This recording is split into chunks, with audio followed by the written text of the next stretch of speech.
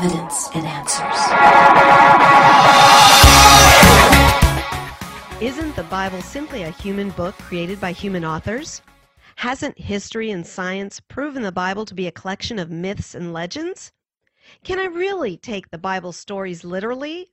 And how does it compare with other religious texts? You're tuned to Evidence and Answers with your host, Pat Zukeran. Pat is an author, teacher, and international speaker in the area of Christian apologetics, the defense of the Christian faith. Today we'll be listening to a message that was taken from our 2020 EviAn Youth Apologetics Conference.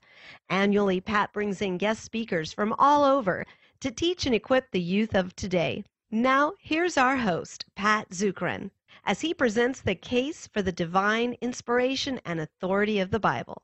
That tiny nation of Israel, why is it in the headlines all the time? Just a tiny little nation in the Middle East.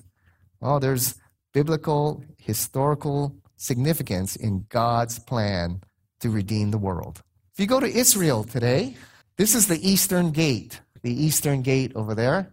Ezekiel chapter 44 says that the Eastern Gate shall remain shut until the return of Christ. And there's the Eastern Gate, and what do you see? It's shut. It is sealed shut by the Suleiman the Great, the Muslim ruler who came and shut the Eastern Gate. So when you go to Israel today, this is a picture I took. You go to Israel today, that's what you're going to see. The Eastern Gate, it's shut. Living testimony to the fulfillment of Bible prophecy. By the way, those white stones over there, what is that? Any guesses? It's a graveyard. It's a Muslim graveyard.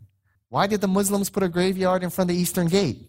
Well, it's to block the Messiah from coming in to Jerusalem. There are over 100 prophecies made of Christ, hundreds of years before he set foot upon the earth. The Encyclopedia of Biblical Prophecy is a great resource for you there, and Christ fulfilled each one. It's truly amazing where he would be born, who his ancestors would be, how he would die, what kind of ministry he would have, that he would be betrayed by a friend for exactly 30 pieces of silver. Truly amazing. How many prophecies are there of the coming of the prophet Muhammad? 0. The coming of Confucius or Buddha? 0. You have over 100 of Christ that he fulfilled. No book has a legacy of prophecy like the Bible. No book comes even close. None. Now, when I'm on the university campuses, people say, Nostradamus, he predicted the Twin Towers, he predicted Hitler, he predicted all this. He didn't predict anything. Read his stuff. There you go. This is the prophecy of Adolf Hitler, the coming of Adolf Hitler. Read that one. Where do you find Hitler? Anybody? Hitler? Adolf Hitler. Huh? Pretty hard to find, huh? It's the word Ister there, okay, because they say it sounds like Hitler. But if you read this in its context, it's not talking about Adolf Hitler at all. It's talking about the river Ister, which is the lower Danube. Okay, even Nostradamus scholars, like Ray Comfort here, says that. All right? And remember, Bible prophecy has to be 100% accurate. The guy's got to bat 1,000. Can't be wrong. Nostradamus has a lot of false prophecies in there that didn't come true. One of his most famous ones, that July of 1999 would be the end of the world. Well, July 1999 came and went. One of many of the failed prophecies of Nostradamus. There's no book like the Bible that has a legacy of prophecy like the Bible. Then we come to archaeology, all right? Now, like I said earlier, I'm throwing you a lot of information. I don't expect you to get it all. Just sit back and enjoy. I just want you to see how much compelling evidence there is for the Bible. Now, archaeology is important because of this. The Bible claims to be a historical book of real-life people, of events that occurred in real-time history.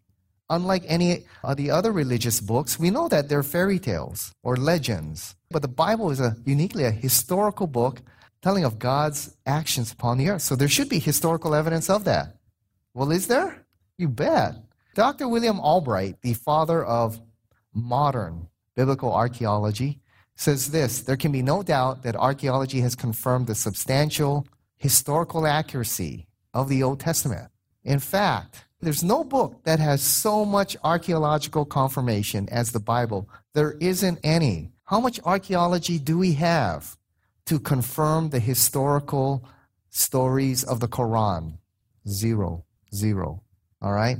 But of the Bible, there are now over literally hundreds of thousands of archaeological discoveries related to biblical places, people, and events. And we just keep finding more and more and more as we go. It's just truly amazing. When I was in college and high school, they said there's no archaeology that confirms biblical history. Well, now that I'm in a doctoral program, there's thousands, hundreds of thousands. Okay. Once again, we can stay here all day, but we'll just go through a few. The Hittites, all right, they're mentioned in Genesis 15 and 1 Kings. They're a powerful warrior nation that battled Israel, okay, for many years.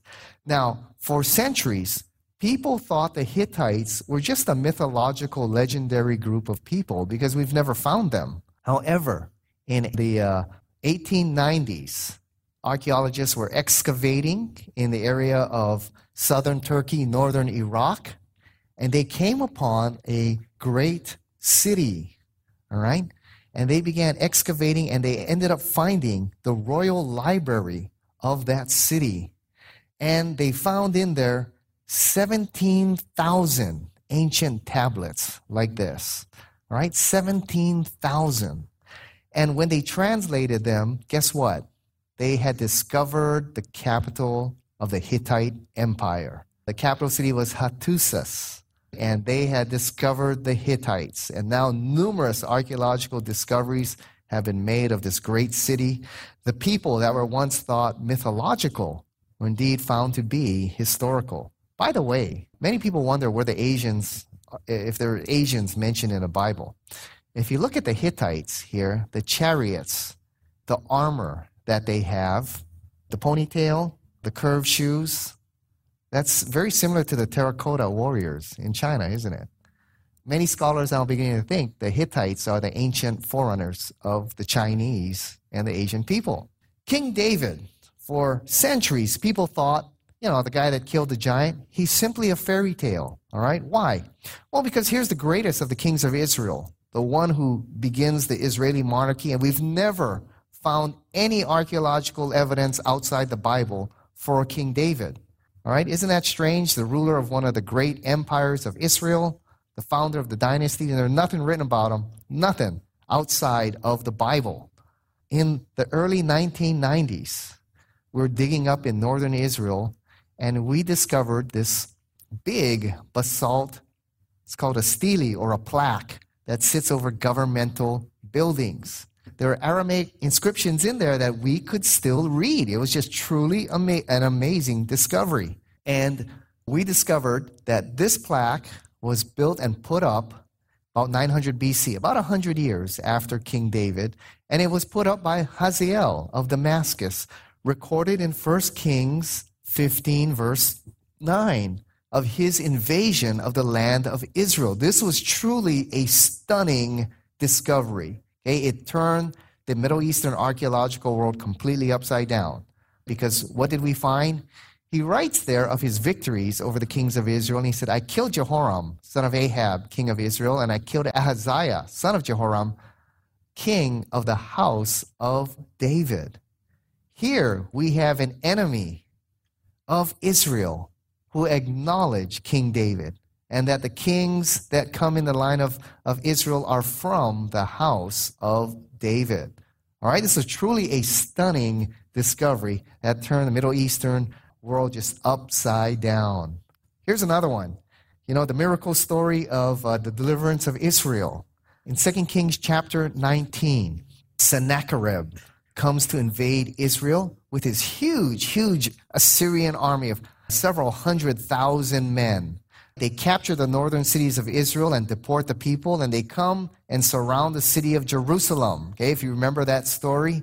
And Hezekiah, the righteous king, prays that night, and Isaiah the prophet comes and says, tomorrow at this time, the city will be delivered. And it says, that night the angel of the Lord went into the Syrian camp and killed over 185,000 men.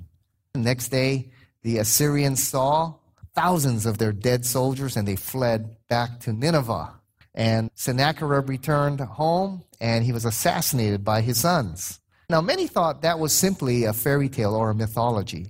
Then, in the late 1800s, we discovered what's called Sennacherib's prism. Okay, these octagon clay tablets, and we translated them, and they record the history of the Assyrian kings, especially Sennacherib. And what did we discover? Well, we discovered his invasion of Israel. Okay, and it matches the account written in 2 Kings, how he attacked the cities of Israel and deported thousands of the people. And he talks about King Hezekiah. We found out, guess what? Hezekiah is not a mythological person. He's a real historical person, because here's an enemy that says, I attacked Israel, and King Hezekiah was the king at that time. Now, he talks about his siege of Jerusalem, and he says, Hezekiah himself, like a caged bird, I shut him up in Jerusalem, his royal city. He talks about surrounding the royal city, but what's strange, he never mentions capturing the city or Hezekiah, which is what Assyrians do. All right, they capture, they burn the city to the ground, they deport the king, or they kill the king. Never mentions capturing Hezekiah or Jerusalem. He returns home suddenly, and he's assassinated by his sons. Why doesn't he record capturing the city? Well, because he never did, just as the Bible records. Now, why doesn't he record that he lost 185,000 men? Oh, back then, kings don't do that at that time. They're not going to write, I wrote to Israel, man, I got my butt kicked. Okay? They're not going to record that kind of stuff. He just suddenly returns home, never capturing Hezekiah or the city. Consistent as the Bible records.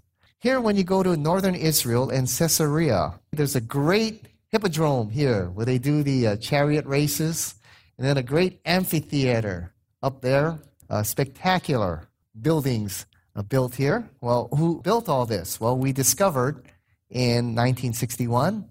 Guess who built it? Pontius Pilate.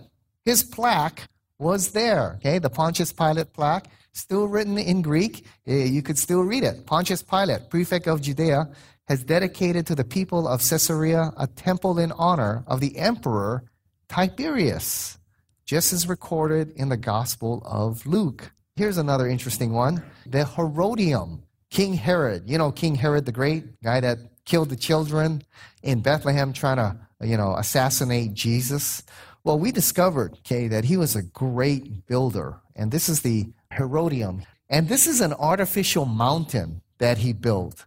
It's a huge mountain he built. And from the top, you can see, pretty much most of Jerusalem and southern Israel. Incredible. With no bulldozers and the technology we have today, he built this huge artificial mountain and his Herodium. In 2007, guess what we found? His sarcophagus. There it is, okay? Smashed to pieces, all right, because he was hated by the Jews. There we found his sarcophagus.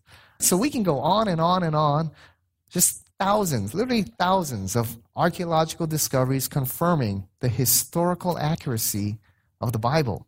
Then we have the confirmation of science. Now remember, the Bible is not a scientific book, okay? It's written pre-science. The modern science we have is relatively modern, okay? Just a couple hundred years old.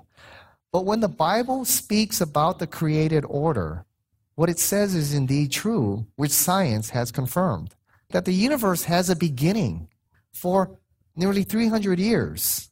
All right? Scientists thought the universe was eternal. And the Darwinists loved it because it gave the Darwinian evolutionary process maybe a chance, eternal universe, endless time for chance and natural causes maybe to form life. Well, what have we discovered? The universe has a beginning. Science is unanimous on that now. It's called the Big Bang. And atheism is in big trouble now because whatever has a beginning must have a cause. The universe has a beginning, the universe must have a cause. Law of cause and effect. Every cause has an effect. Every effect has a cause. No effect is greater than its cause. Whatever caused the universe is greater than the universe. It willed it into being. It brought time into being. It's greater than time. It created a tremendous design. Man, Genesis 1:1. The God of Genesis 1:1 seems to be the most reasonable candidate. That the universe has expanded.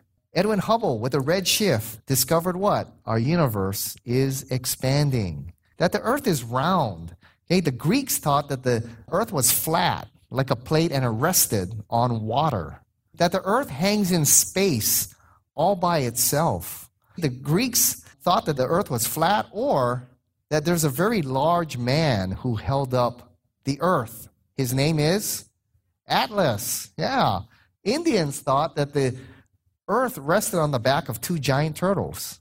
The Bible taught the earth hangs in space all by itself. The universe, not just our galaxy, the universe is custom made for human life upon this planet. The anthropic principle, one of the hottest ideas in science today, the anthropic principle. That the sea has paths, that it has channels, the hydraulic cycle that many of you studied in high school. That the basic forms of life all began at once. Genesis 1, he created each according to its kind. We call this the Cambrian explosion. The basic life forms suddenly appear in the fossil record. Boom. We can even use the evolutionist dates if you want. 500 million years ago, boom, all the species suddenly appear in full form, and they haven't changed since. Sounds more like Genesis chapter 1. He created each according to their kind. And finally, has the Bible been accurately preserved? Many argue, well, the Bible wasn't written until hundreds of years after Jesus. Things were passed down orally, and as they get passed down, facts get changed. Feeding of the 5 turned into 50, turned into 500, turned into 5,000, until finally someone wrote it down. These stories have been edited and changed. Well, how do we know that they have been accurately preserved? Well, that's where you look at the manuscripts. Now, how accurate has the Bible been preserved? Has it been changed over the centuries? Well, you have to look at how many ancient manuscripts do we have to compare with, and how old are they? Now, the more manuscripts you have, the more accurate you're going to be. For example, if I tell Chris here, handsome man in black, if I tell him, Chris, here's my notes, take notes word for word, make as accurate a copy as you can. Now, the copy he makes, will there be a few mistakes? There might be a few mistakes, but overall it'll be pretty accurate. But if I gave everyone a copy of my notes and I said, everybody in here make a copy, and when we're all done, you give it to Chris, and Chris will compare everyone's notes and produce a final copy of Pat's notes. Which one would be the most accurate? Chris all by himself, or everyone taking notes and then Chris sitting over there with a group comparing the notes? Which one would be more accurate? The second one, right? Why? Because you have other copies to test. Okay? If 2 people say, Pat said there are no prophecies in the Bible, and the other 100 of you say, Pat said there are prophecies in the Bible, you can figure out where the error is. How many manuscripts do you have? And how old are they? Well, when it comes to the New Testament, we have over 5,000 ancient Greek manuscripts from which we can compare and see how accurate they are. From all over the Mediterranean, we have papyrus and parchment fragments. We have ancient versions, Coptic, Latin, Syriac, Greek. We have quotes from the church fathers. The early church fathers quote in the first 300 years, they quote every verse of the New Testament except for 11. So we can reconstruct the New Testament just from the writings of the ancient church fathers. So in all, we have over 24,000 manuscripts from which to compare. And when you got that many manuscripts, guess what? You can be pretty accurate to the original. What's the date? Well, the oldest New Testament manuscript is written 25 years after the Apostle John. We have over 5,000. And that's just the Greek manuscripts, okay? Now, the stuff we read in high school and college, they're considered historically accurate. How many manuscripts do we have of Plato? Well, we've only got 7. And the earliest one is 1,200 years after the life of Plato. No comparison to Julius Caesar. What historian doubts the events and life of Julius Caesar? Well, how many manuscripts do we have of his life? Only 10. And they're partial fragments. Earliest one is 1,000 years after the life of Julius Caesar. No comparison to the Bible. What about the Old Testament? What about the Old Testament? Old Testament's a little bit harder. We don't have as many manuscripts because once they got old, they were ceremonially burned or buried. But how do we know our Old Testament has been accurately preserved? Well, we know that the scribes copied with tremendous care. They had to do a ceremonial washing every time the name of God came about. They had to count every letter that they wrote. Now, the oldest Old Testament we have, which is your Old Testament, it's called the Masoretic text. It's written in Hebrew. It's dated 900 AD. And we were wondering just how accurate it really is. Well, we were able to test it when in 1947 we discovered the greatest manuscript discovery in the history of the world, the Dead Sea Scrolls. Here along the Dead Sea are these caves. Now, the Masoretes are a group of monks. They left Jerusalem in about 100 BC because of the corruption at the Jerusalem temple, just as recorded in the Gospel of John. And they were in the desert, living as monks, copying the Old Testament, waiting for the Messiah to come, because they knew, according to the prophecy of Daniel 9, the Messiah was around the corner. All right, so they were out there. Well, Jesus came and went, and then the war with the Romans broke out.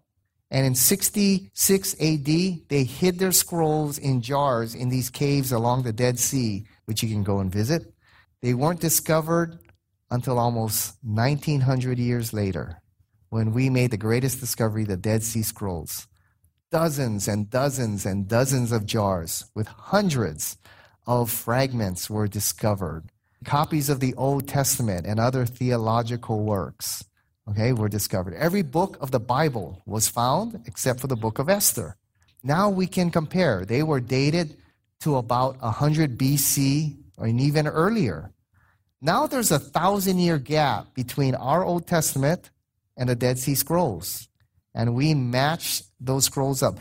The scroll of Isaiah, we have the entire book of Isaiah on a scroll. We matched it up with our Bible, and guess what? They're pretty much identical. The differences had to do with spelling and some grammar and some scribal notes. Otherwise, they were dead on identical, showing our Old Testament has been very accurately preserved as well. So what do we learn from this? All the evidence shows that the Bible is the unique, divinely inspired Word of God, the only one confirmed by miraculous confirmation. It has been given to us, faithfully preserved, and accurately handed down to us. It's the only book with supernatural confirmation. Since the Bible alone is the divinely inspired Word of God, the evidence is behind it. What it teaches is true. And whatever contradicts the Bible must obviously be false. 2 Timothy 3:16, all Scripture is God-breathed. When we breathe on a mirror, we get fog. When God breathed, we got the Bible. This is indeed the inspired Word of God. It's got incredible promises for you. You want to know your mission in life? You want to know God's calling on your life? It's found. This is your guide right here. The Bible, the Word of God. But the Bible is not just meant to be intellectually studied. It's meant to be applied and transform your life and experienced. Man, when you apply the Bible to your life and you see its principles are true and they play out in real life, this book literally comes alive. It literally comes alive. That's why Hebrews 4:12 calls this the living Word of God. It's meant to be applied and transform your life. Well, I know we went through a lot of information. I just want to expose you to the compelling, powerful evidence we have for the truth of God's Word.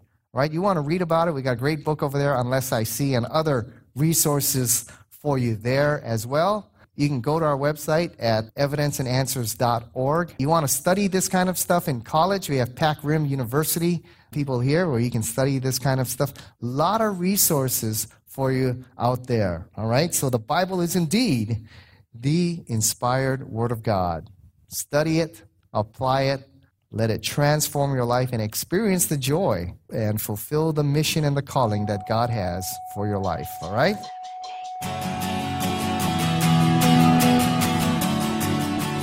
We've run out of time. Thank you for joining us here on Evidence and Answers radio broadcast.